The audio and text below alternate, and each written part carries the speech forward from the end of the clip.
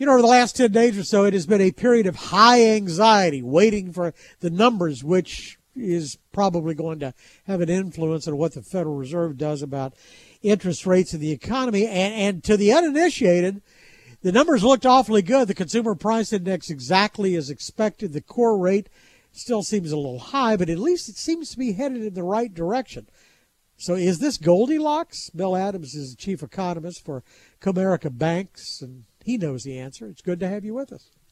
David, it's a pleasure to be with you. So is this Goldilocks, sort of not too hot, not too cold? Inflation's still 4% in year-over-year terms. That's not the Fed's target. It's not good, really. It's down from over 9% last June, so the direction of movement is really encouraging. But we still have a long ways to go until the U.S. economy is operating back on an even keel. But 2%, is that realistic?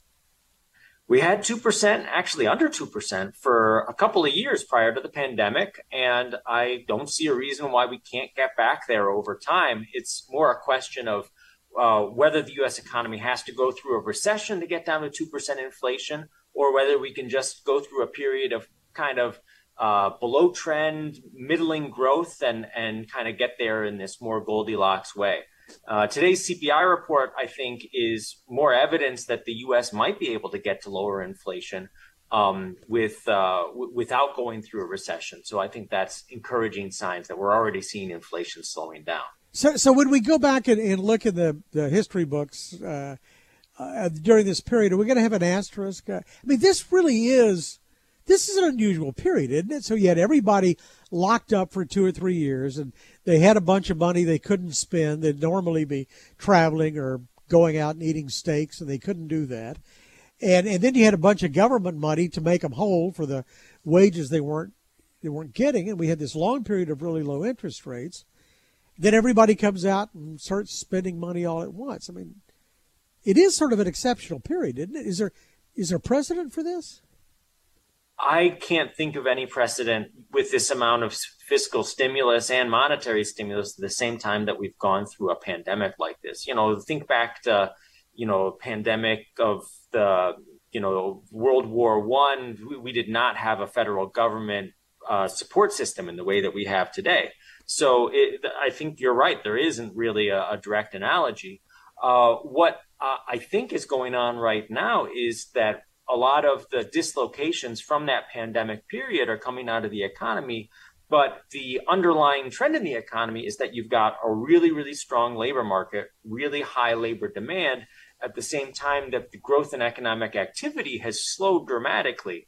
So in the last couple of months, we have seen job growth holding up, but a lot of the organizations that are still hiring, think of your local school district. They couldn't find bus drivers. They couldn't find people to work in the cafeteria, couldn't find crossing guards. So those types of jobs are still getting filled, and that's supporting top line job growth at the same time that a lot of other sectors are slowing down. And that slowdown, I think, is part of what's driving the lower inflation in the May report. Well, and that argument about wage inflation really, it seems intuitively very logical. You have a whole lot of people who've retired. You've got this demand for jobs. It's going to push wages way up.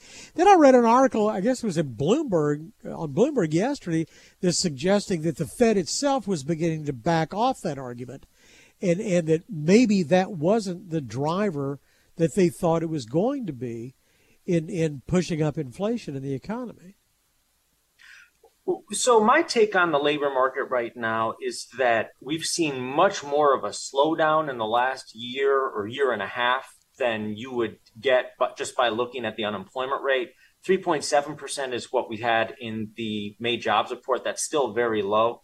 But if you look at layoff announcements, you look at the pace of hiring, look at the pace at which workers are quitting jobs and taking jobs with competitors for higher wages, all of those measures of churn and dynamism in the labor market have slowed down much more than the unemployment rate has risen. So I think that, however much stock you put into the argument that wages are going to drive inflation or could drive inflation, these markers of a labor market that is operating on a more of an even keel, I think, are encouraging evidence that we could see wages be less inflationary, however big the magnitude of its effect is. So let's talk about our area. Now, Comerica, you're covering, at least for the bank operations, California all the way to Texas, then up to Michigan.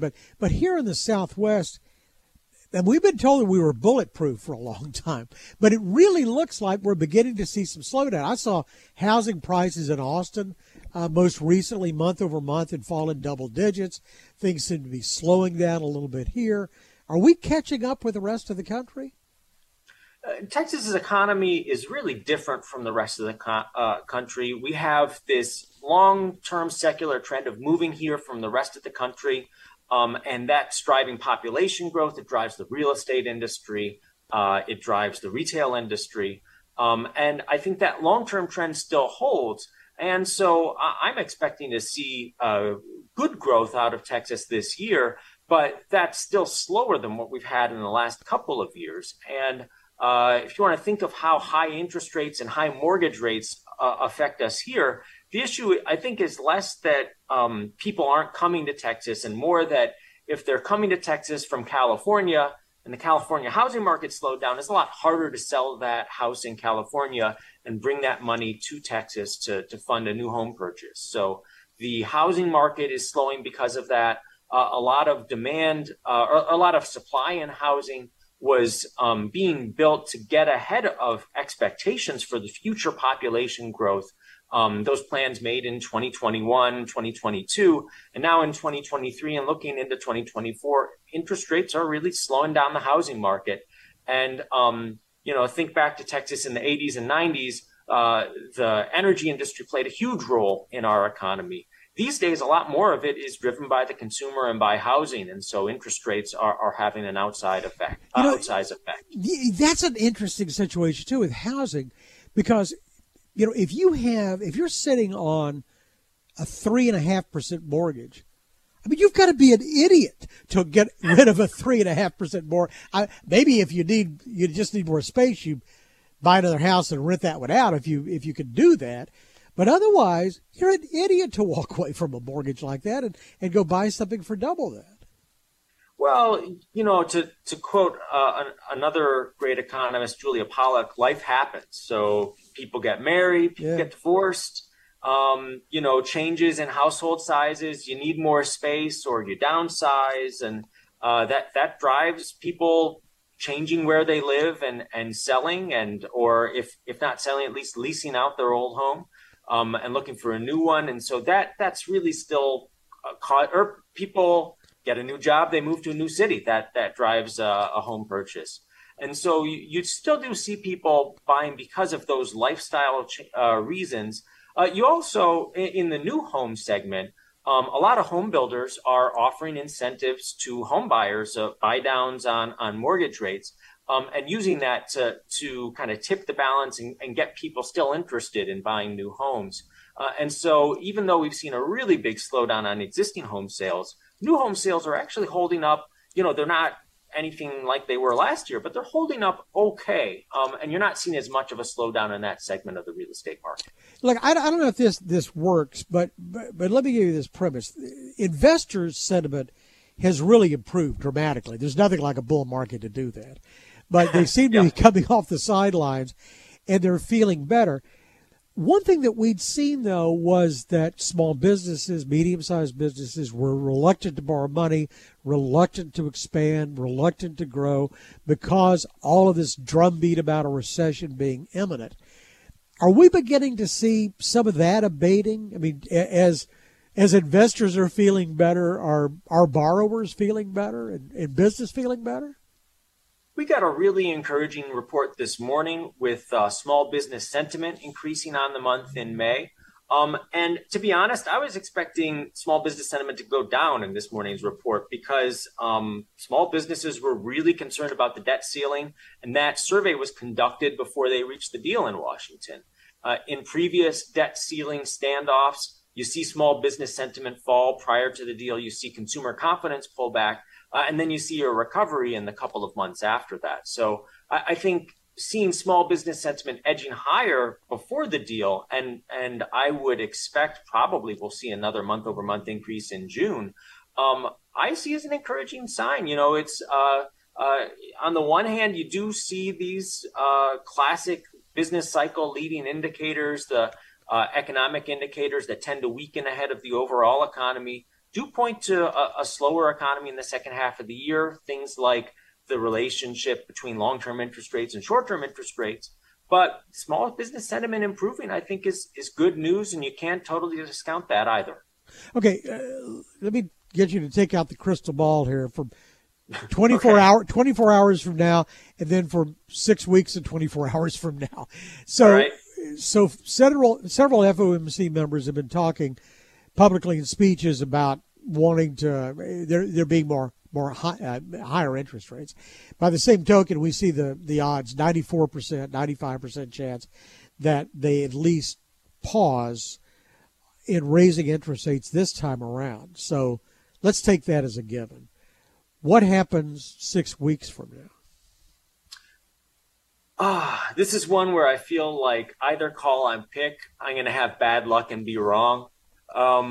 Right now, I see the Fed is slightly more likely to hold rates steady than to raise them in the July decision, but it's a very close one. It wouldn't surprise me at all to see them raise rates by another 0.25%. And that is what Fed policymakers are signaling to markets. And you can kind of try to second guess that and say how much of that is they just don't want the stock market to keep going up at this pace versus how much of it is they really expect to raise rates in July. But their public messaging right now is to say to the private sector, be prepared for further interest rate increases, be prepared for rates to stay high through the end of this year. And that is what the Fed wants us to be thinking. And no matter what they do 6 weeks from now, I would bet that's the message we hear tomorrow from the chair is that, be on your toes and don't believe that this is the last time you're ever going to see a hike in interest rates. I think so. I haven't jinxed myself by pre-writing the report, but I'm guessing we get something like that out of tomorrow's meeting. Bill Adams is the chief economist for Comerica Banks. We always enjoy the dialogues. Thank you very much for the time. A pleasure. Thanks again. Thanks. For more of a conversation, go to krld.com/CEO. I'm David Johnson, News Radio 1080 KRLD.